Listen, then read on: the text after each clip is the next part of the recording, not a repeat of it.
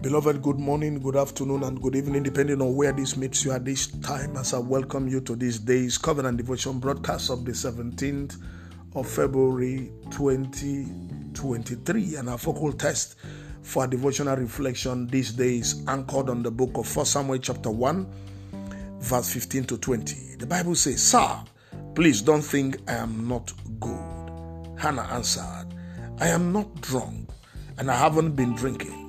But I do feel miserable and terribly upset. I've been praying all this time, telling the Lord about my problems." Eli replied, "Go home. Everything will be fine. The God of Israel will answer your prayer. Sir, thank you for being so kind to me." Hannah said. Then she left, and after eating something, she felt much better. Elkanah and his family got up early the next morning and worshipped the Lord. Then they went back home to Ramah. Later, the Lord blessed Elkanah and Hannah with a son. She named him Samuel because she had asked the Lord for him. There is no problem of life that the Lord cannot answer or take care of in the life of his children. There is no problem so huge that the Lord cannot lift off the genuine child of God in the place of prayer. Prayer is the key to accessing God's presence and bounties. Men might mock you, men might laugh at you, but God will definitely approve of you and lift you.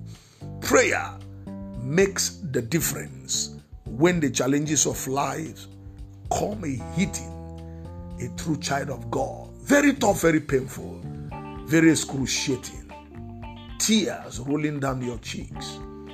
But confidence in God and consistent prayer brings the miracle that you desire and desire.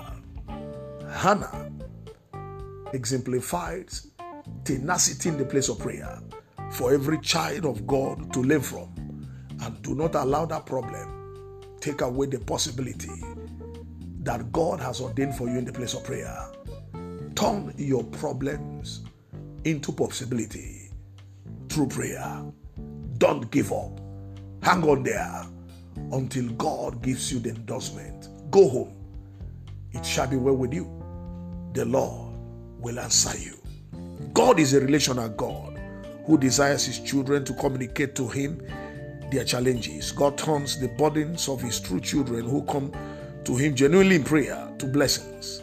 In the end, every genuine believer must sincerely take his or her challenges to God in prayer with an expectant heart. The believer's heart condition in prayer matters to God more than the false accusations and assumptions of men. Every true believer's sincere prayer to God would certainly receive the right response, and the shame taken off him or her in due season. In other words, in spite of the mockeries and wrong accusations of men, a sincere and committed believer's prayer to God will receive attendant approval and sure manifestation. And by this revelation this day, I step onto the stool of the prophet and I prophesy over your life prayerfully and powerfully by the mighty unction of the Holy Spirit.